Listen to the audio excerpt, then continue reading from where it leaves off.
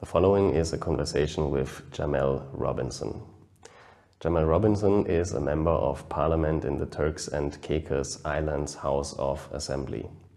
We talk about different ideas on how we can facilitate economic growth in the Turks and Caicos Islands and the different roles the public and the private sector are playing. This is the Simon Küpper podcast, and this is my conversation with Jamel Robinson. Thanks for having me, Simon. My name is Jamel Robinson, or the Honorable Jamel Rayan Robinson Sr. I am a member of the House of Assembly here in the Turks and Caicos Islands. Newly elected, first time to Parliament. We had our general elections February 19th, 2021, which the current government, the Progressive National Party, won 14 out of 15 seats. So we have a supermajority, and we have an ambitious agenda for the empowerment of the people of the Turks and Caicos Islands. In terms of myself and my bio, I would have communicated with you, me and my wife, Yolande Robinson, who's in the back over my left shoulder.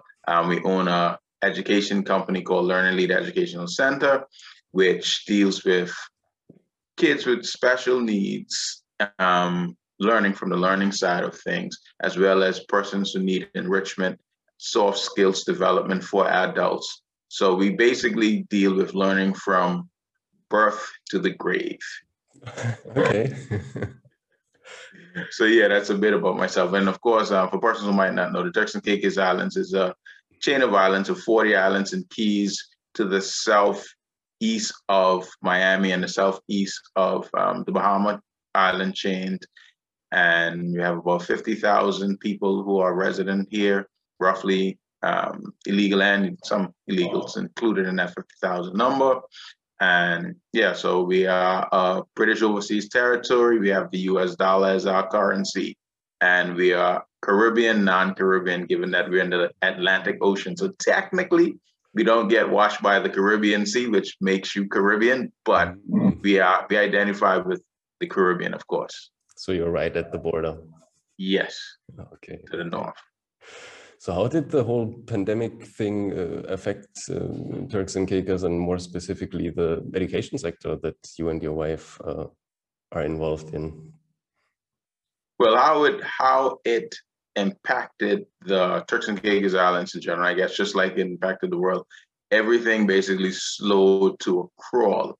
And actually, the one bright spot, so to speak, from an economic standpoint, and I'll get back to the education stuff, was that our construction industry was the only industry that showed a positive growth over that period, which you could say started from the announcement of it being a global pandemic, which was in March 2020, in terms of the COVID-19. So over that period to now, I think our construction industry grew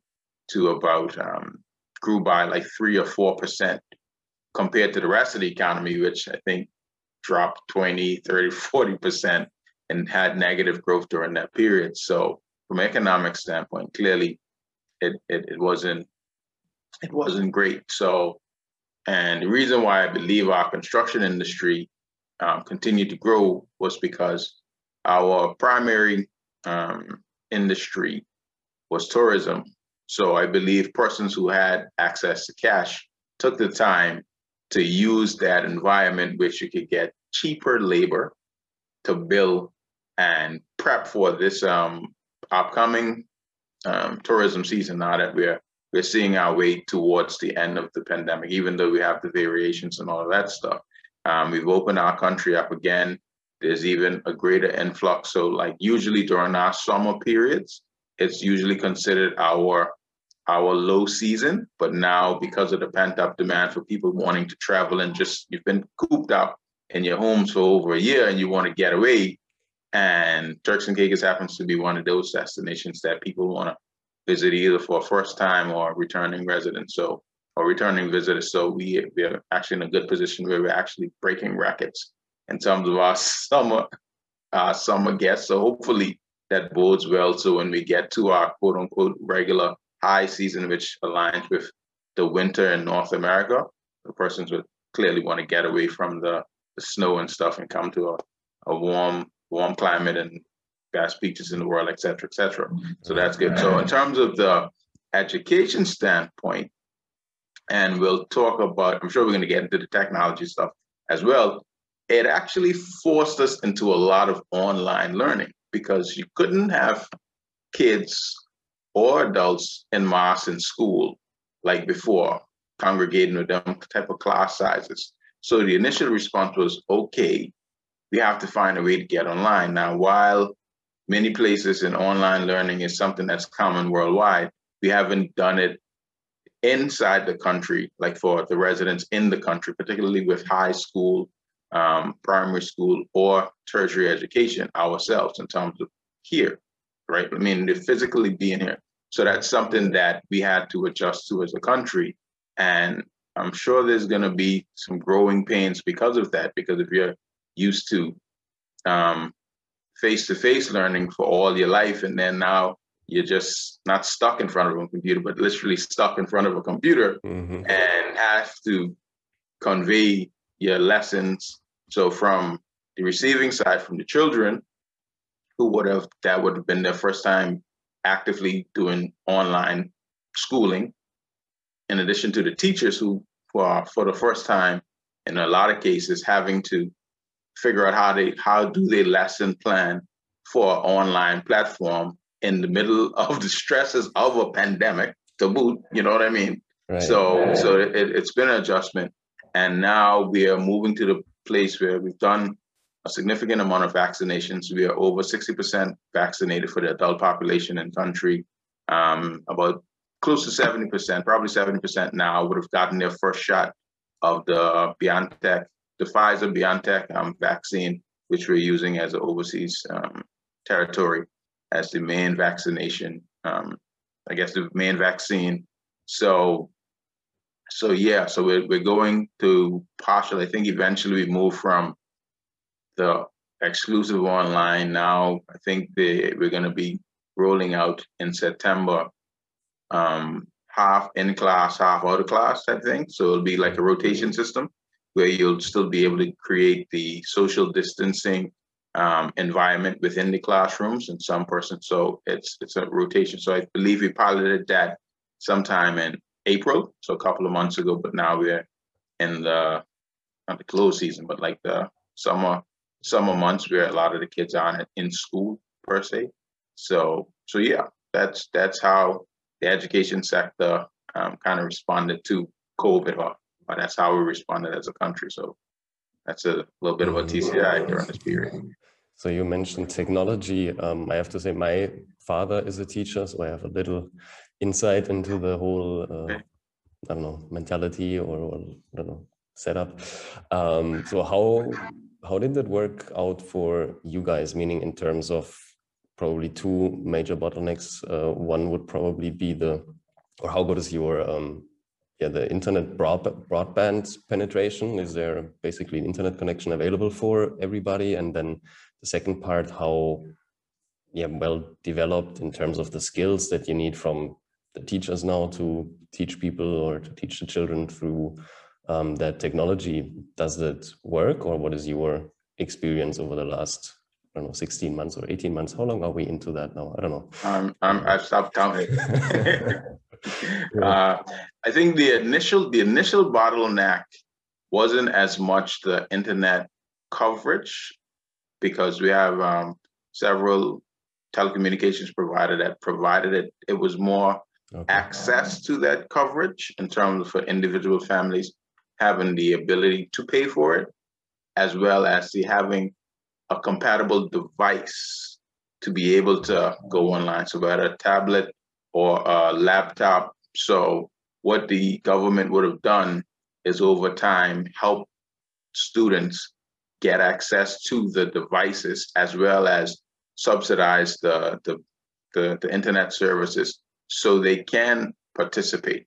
So that would have been the initial, because again, you wouldn't, before the pandemic, although you would want to encourage people to be more tax savvy on a family level, no one would have been specifically monitoring how much people had to take up that take up what was available. So it was only when there was no other choice, you did a proper assessment. Okay, well, how many kids are in the class now? I usually have a class of 20, 25, but I know there's only 16 online. Why is that? Okay, well, they don't have a device, or if they do have a device, do they have the broadband? And a lot of persons use their technology from their phone, so you don't necessarily do your browsing on a computer or a tablet necessarily. You get all your access from your phone, so your data or hotspots that are around the islands and the country. So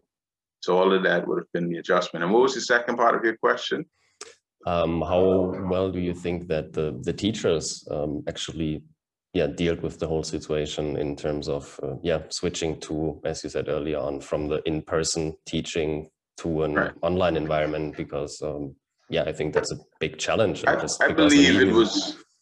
believe there was some growing pains, of course, but I think they got the hang of it pretty quickly, because we have a good cadre of teachers, both from the Turks and Caicos Islands as well as throughout the Caribbean, because we staff some of our schools with teachers from across the Caribbean, including Jamaica, where your wife is from. So we have a few Jamaican teachers here. So I think they were able to adapt and get it done. So definitely it was very commendable for what they did and what they continue to do. So this summer, I'm sure they're gonna take a well needed rest and break from classroom teaching and face-to-face online teaching. So it's something that I think it worked out well. So we'll just have to make sure we monitor the development of the kids going forward, because of the adjustment, you want to make sure no one fell behind academically because of the new type of environment that they had to learn and compared to previous. So that's something as a incoming government we will definitely pay attention to make sure that this 18 months or so isn't a lost month, or there's certain special needs gaps or delays in terms of persons educationally because you had to learn differently and you weren't able to have that face-to-face where you were traditionally have your skill set. So yeah. So do you think it will stay that way, meaning in a kind of hybrid model that we probably have right now, with partly online, partly in person, and a rotation system? Or what is your prediction in terms of, in 5 years, how will the education sector look like? I believe for the primary schools and high schools, once we're able to do full-time face-to-face again, I think that we'll go that route. But what I would hope is that for the Turks and Caicos Community College, which we hope to one day be the Turks and Caicos University, that they actually offer the online version themselves. So they do the hybrid. So if you can be in class, you be in class, but also have it available online as well. So that way you can grow your market, because then you won't have to focus on persons who are physically only here in the Turks and Caicos, but you could offer your services across the world, basically. Once it's something that persons want to partake in, like a degree from the Turks and Caicos Community College. So that's something that I believe we would go in that direction, but more for tertiary education as opposed to primary school education. But of course, the use of technology in schools is something that we've been working on for years now in terms of getting computer labs up. So even if students don't have the access to them at home, they're not losing out the ability to be tech savvy as much as possible within the schools and in the wider world. Okay, so do I understand you right that the bottleneck is more that everybody needs a device and not everybody?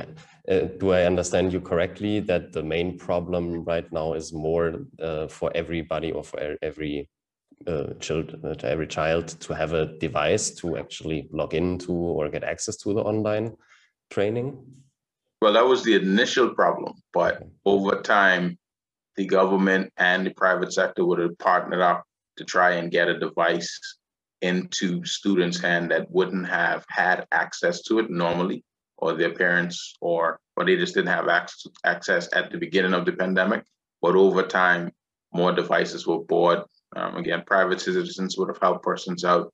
The private sector companies would have joined together with the government to purchase the devices so students wouldn't have fallen behind. So that's not as much of a problem now, or it might not be a problem. Clearly, that's something we would monitor as a government, but it was initially because, like I said, persons wouldn't have necessarily needed to use the computers to access their learning because they were getting it in face-to-face. So that wasn't something specific that was being monitored by the government to say, okay, well, how many homes have access to technology?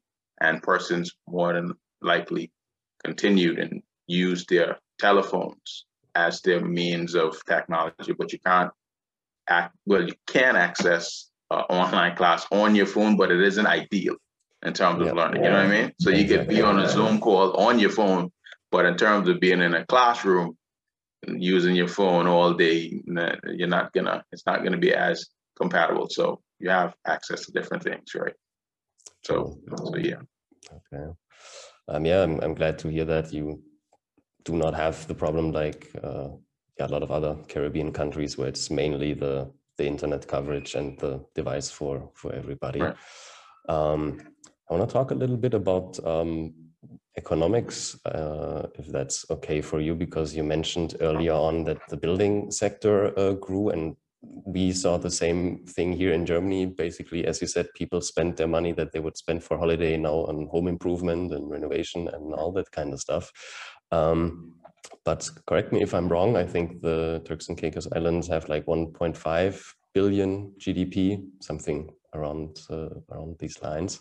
And probably like a lot or most not Jamaican, Caribbean countries, also a big part of the GDP comes from tourism, which makes them very dependent on other countries, on other economies, on the global economy, etc.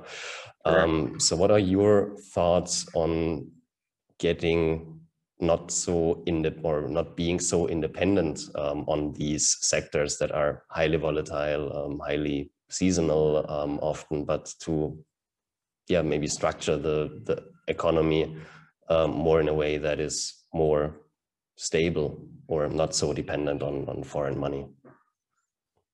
What we intend to do, well, there's a couple of things, and you're right in terms of the dependency on tourism for a lot of Caribbean islands now.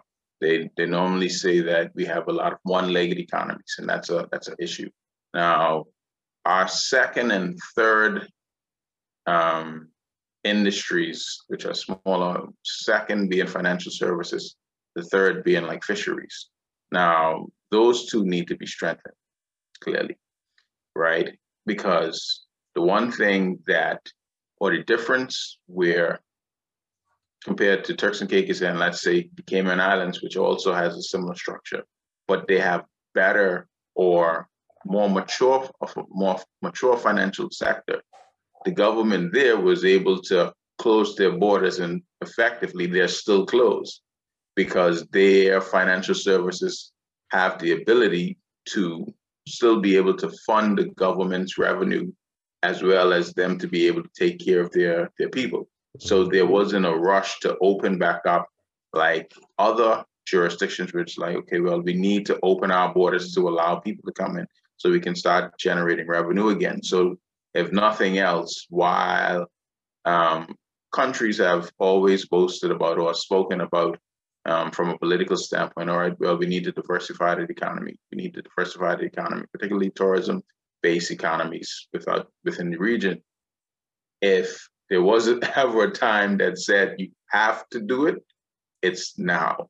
And I think us taking that seriously, we are just going to explore. And the reason why we need e-governance, for instance, is to create the framework for which whatever new industries we want to chase or go after, they have a good foundation to start up on. Because if you continue with an antiquated system or antiquated economy, then it's going to be hard to bring in any new industries that you might chase. Now, agriculture is something that's big on our agenda. Again, food security, because of the pandemic, it's like, okay, well, we can't really do lip service because has the supply chain issues been properly ironed out as yet?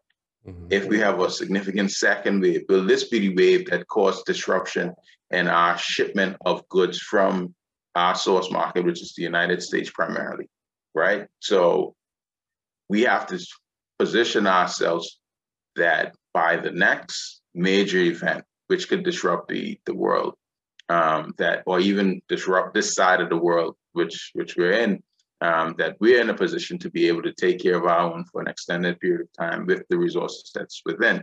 So strengthening the financial services sector is something that's been explored. So we have to look at what type of instruments we can offer that persons around the world would want to buy in.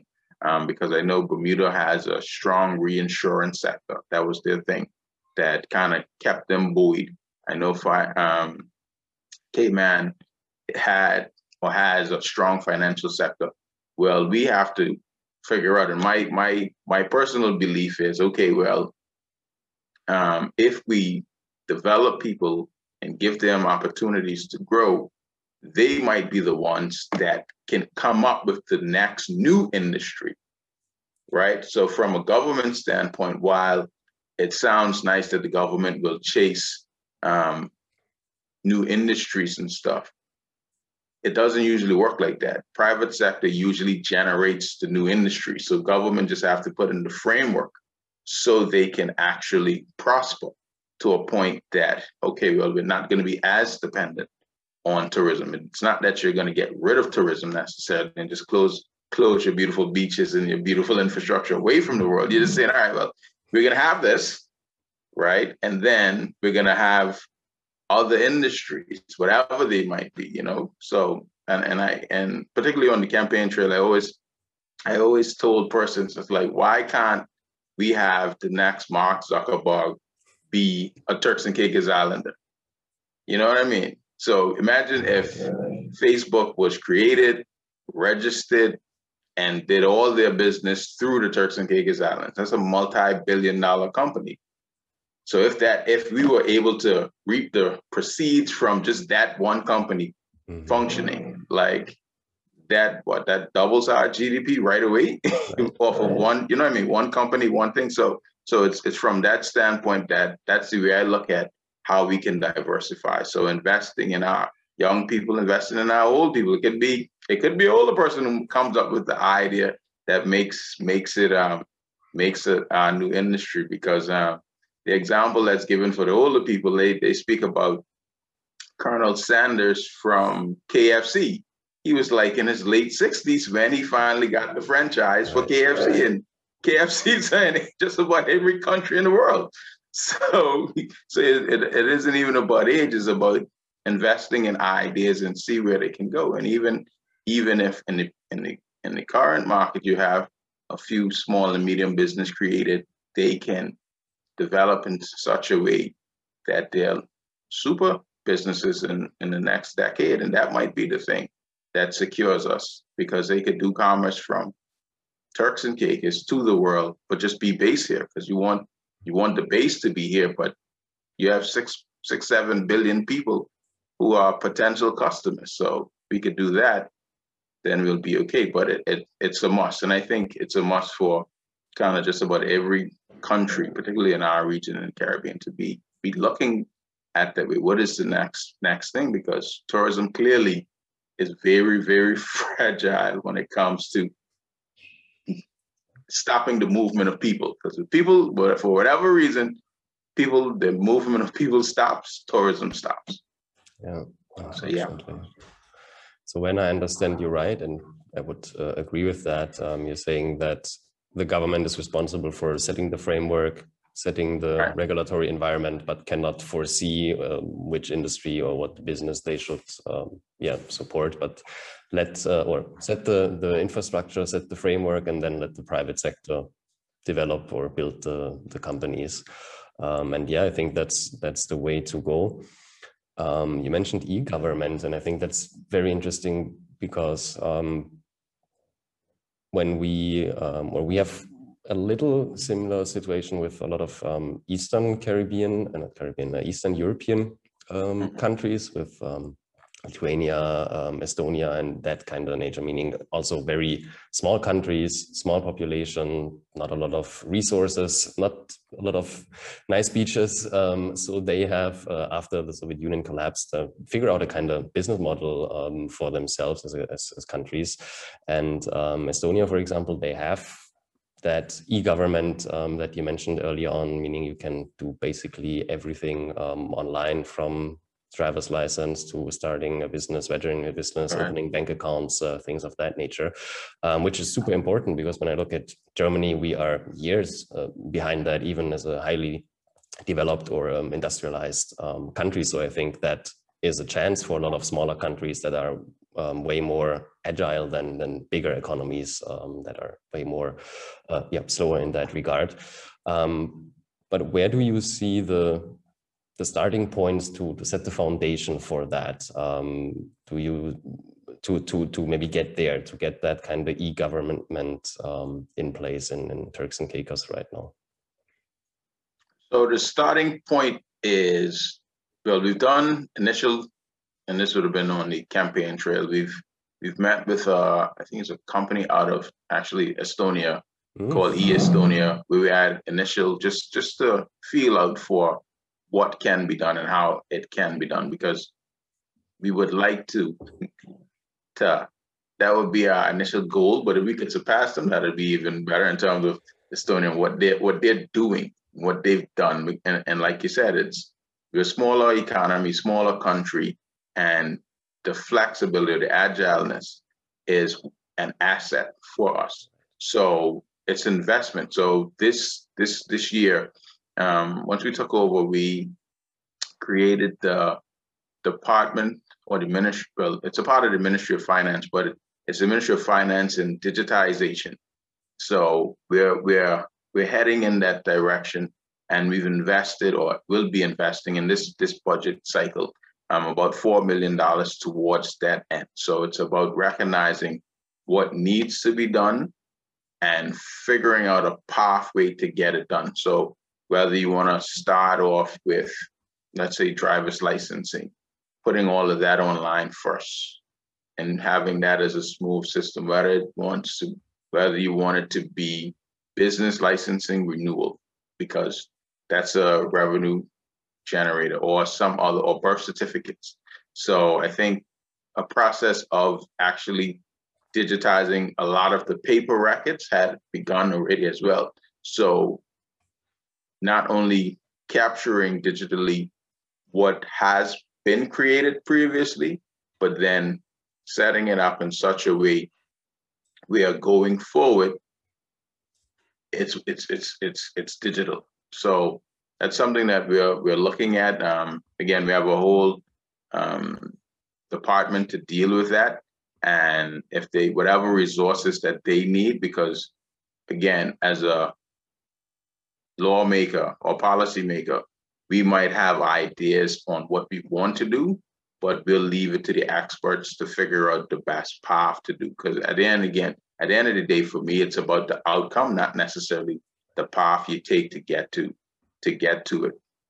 And one of the things, or the biggest thing that I think, and again, this ties back into our ability to create new industries, the efficiencies we can actually get from the general population with being able to literally go online and do all your business, versus what you have to do now, which is you take time off from your work day or your job or whatever you're doing, to go stand in line to a place, submit an application, then you have to go back to that place to inquire whether or not it's already completed, and then you might have to go back again. You know what I mean? So all of that, the time you waste on that versus going, send an application, go back, get your reference number, go back, type up, do your reference number again. So, okay, well, it's halfway through the process, Mr. Robinson, or it's about complete, or it's ready for pickup, or we've sent it to your mailing address, because rather than a pickup at the customer service center, you paid like $5 extra to have it mailed to your mailbox or to your location or something like that. You know what I mean? So those are the things we have to incorporate and actually just do, because it's important. It's just important for the people here, as well as the ability to think. Because if you have more time, if you can save, let's say 4 hours a week or 20 hours a month from not having to interact physically with government services that you can't get around, imagine what you could actually be doing that from a productivity standpoint. You know what I mean? So, so all of that will feed into people just being better overall, just better in a better position. Even if you, that 20 hours, that could even be relaxation time. That could be personal development time. Even if it ain't work time, it could be used for something else that you can't get back. Because if you think about it, a lot of persons sometimes have to do overtime or work after hours because the things they needed to get done through the day, they were busy doing other things, right? And unfortunately, sometimes one of those other things is their interaction with the government system, right? So we're moving towards getting everything cloud-based. How developed, or how would you judge the banking sector in Turks and Caicos Islands? Because what I see, and you mentioned that earlier, is that in a lot of Caribbean countries, the financial industry, the financial sector is second, third place when it comes to contributing to the overall GDP.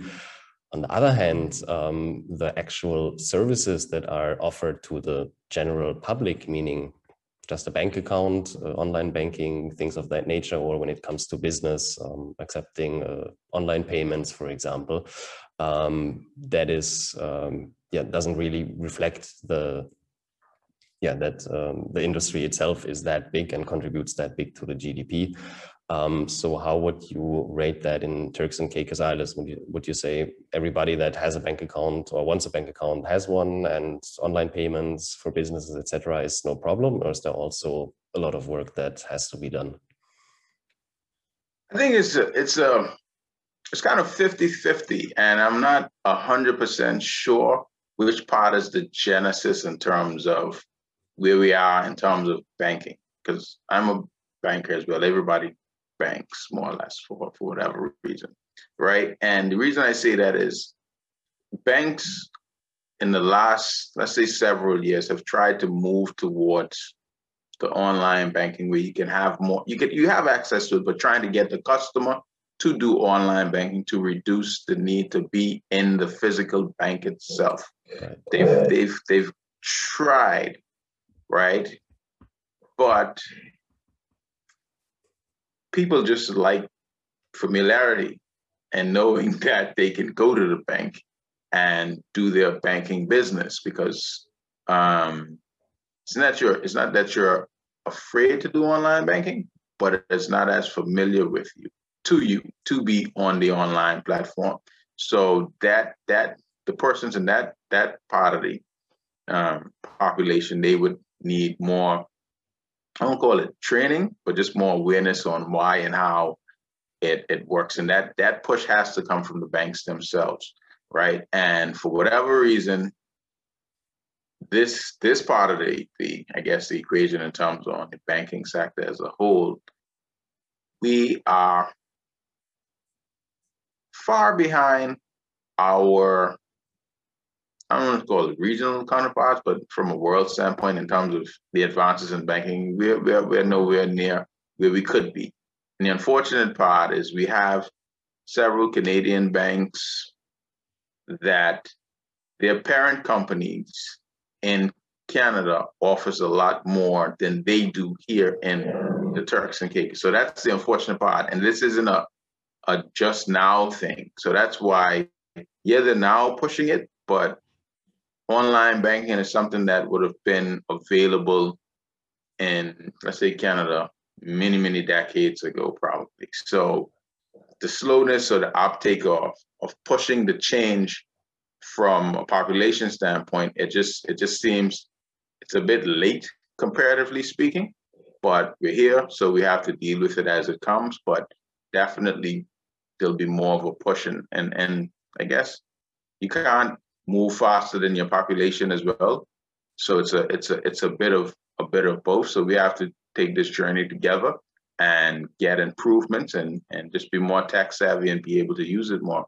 But I guess as the population ages and newer Turks and Caicos Islanders are born and grow up, there'll be things that are become second nature to us anyway. So I'm a bit more savvy than my parents would be on online banking or technology. My kids are probably going to be way more savvy on technology than me in a minute. You know what I mean? So as the people change, then the need for and the want for technology, including the online banking or the banking platforms, being more technologically updated, will happen. So it'll come, but I think banks can do more, and from educating their clients on what's available. So even a perfect example, even stuff in terms of like wealth creation. Banks here have their wealth creation arms or whatever, where you can do various investments and stuff like that. And I remember walking into a bank, and the first time I knew that they did the wealth management.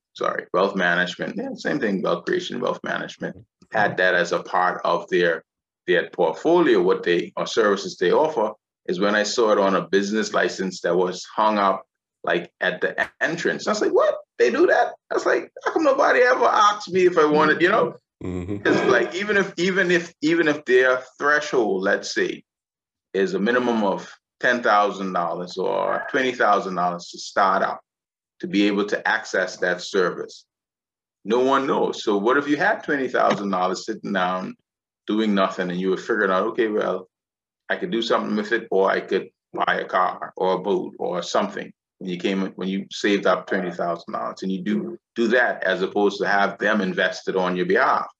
So those services aren't, you as the general populace, you don't know about them. So I'm assuming they have that for their richer clients who probably have portfolios in the multi-millions.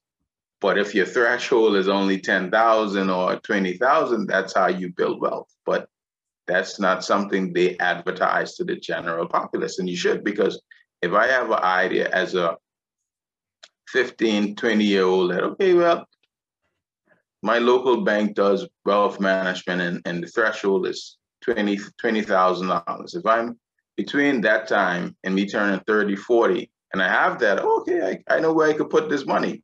Or I know what to strive to get to that, if that's a goal of mine, to increase wealth and money. So I think from that standpoint, our banks can do a bit more education of the public. So do you have access to international stock markets? Meaning, could you buy an Apple stock on the New York Stock Exchange or on the London Stock Exchange or whatever? Because most Caribbean countries do not have any access to any international stock markets, at least as far as I know at the moment that we're speaking.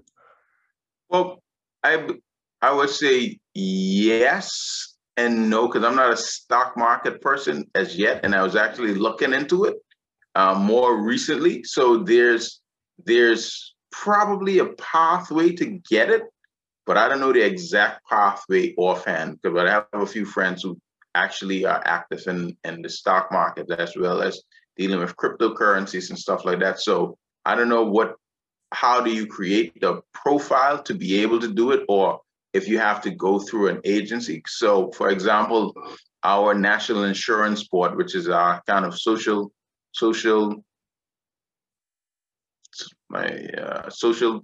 not social services. I'm trying not to say services, like the social, like Social Security, right? So like our Social Security program, that's what I'm looking for. Our Social Security program, they have an investment arm, which we have a portfolio. I think it's like about over $200 million in stocks and bonds in the U.S. and just through all markets. So the various markets throughout the world. So, and that's here or from an institution here.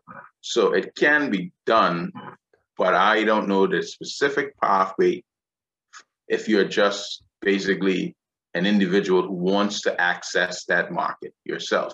So I'm sure there is a path, but I'm personally not certain of what that pathway is. And persons have to want to actually seek that path and find what it is, because if that's something you're interested in. So I think it's possible, but I'm not sure the exact ins and outs, whether you have to be a U.S. citizen, whether you have to have a bank account in the U.S., the minimum requirements to be able to buy stock. And then, of course, then you would be subject to whatever laws and regulations in that particular country to be able to join those stock exchanges. So I think it's about, again, legwork, getting educated about it and finding out what needs to be done. So, and if you do know the secret sauce, tell people, you know what I mean? Because it's the stock market for the world or the US. It isn't a personal secret that you should keep to yourself if you're aware. Because I'm sure there are individuals that do have stocks and stuff. Okay, but it's nothing that the general public or that the banks in the Turks and Caicos Islands offer to the general public. Definitely not. Promote it. Okay. No, that's not available generally. And that's unfortunate because, as you said early on, it's a two-way street. On the one hand, it gives the people in the Caribbean countries the opportunity to invest in the world and the global economy, and also the other way around. If you have, as you said, the next Mark Zuckerberg coming from the Turks and Caicos Island, you need that money, that investment money from outside to actually being able to flow into the country or flow into that these endeavors or these companies, startups, however you want to call them. Yeah. Okay, interesting. Before we wrap this up, anything else that you want to add, or where can people find you and get in touch with you? Well, people can find me on the various social media platforms. I'm on LinkedIn, how you found me, on Facebook personally, as well as I have a page separate and apart for my, I guess, political and community activism and activities and stuff, as well as Twitter and Instagram. I have just look for my face, look for Jamel Robinson, because I think I have a number of handles. I think on IG I'm Jamel.Robinson81. On Twitter I'm Jamel Robinson5. Unfortunately, when you come late to the game, you know what I mean? Like, people take all their good stuff. The numbers. The uniforms, so they just throw some other stuff there. But generally, you can find Jamel Robinson on the various social media platforms.